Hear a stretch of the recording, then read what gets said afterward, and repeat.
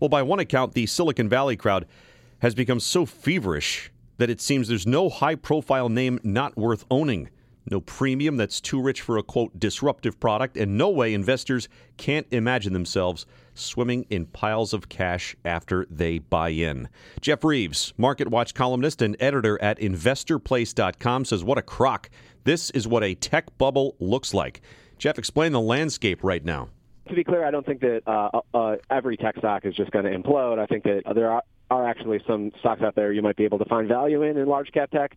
But I do think that a lot of these smaller companies, recently IPO'd ones, or even, the kind of venture capital crowd that's piling into private companies right now, such as Uber and Snapchat, maybe have pushed valuations a little too high.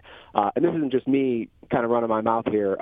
One of the things that has really been in the news lately is that a venture capitalist named Bill Gurley told people at South by Southwest that he's really basically afraid of an absence of fear in Silicon Valley, and he thinks that we're in a risk bubble, which is pretty telling considering that he's invested in Uber and Snapchat personally. So, when you're talking against your own book, that doesn't really bode well for the tech sector when somebody like that says the things that he said. Wow. All right. So what spooks him, I guess, specifically about those companies? Yeah, so I think, a lot of these sexy names that are out there right now, the valuations have kind of grown at really fast rates because there's not a lot of alternatives. Let's face it, the growth that some of these companies have seen is pretty darn impressive, particularly taken under the backdrop of a market where most companies are really only growing their earnings through stock buybacks these days, right?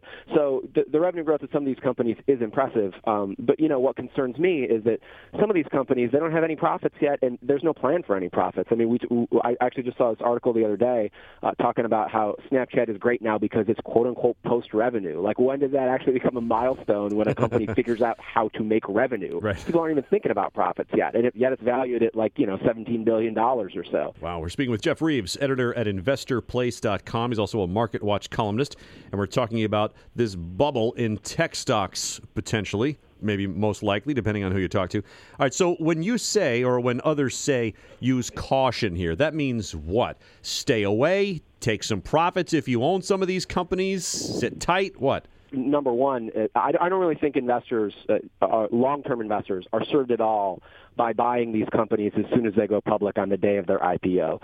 There are success stories if you swing trade in the right time, but by and large, I don't think that these are games that investors should be playing. I think it's much more important to wait for a company like that to go public, to get 3 or 4 actual SEC filings with quarterly reports under its belt, and see what the trajectory of the company is with guidance and with Wall Street analysts and all that. I actually enjoy the scrutiny of public markets.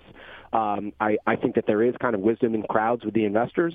So let the market figure it out. I think it's a dangerous game to think that just because you've read some stuff on your favorite tech blog and maybe perused an S1 filing that you really know what's going to happen at the company over the next year or so. Thanks, Jeff. Jeff Reeves, editor at InvestorPlace.com.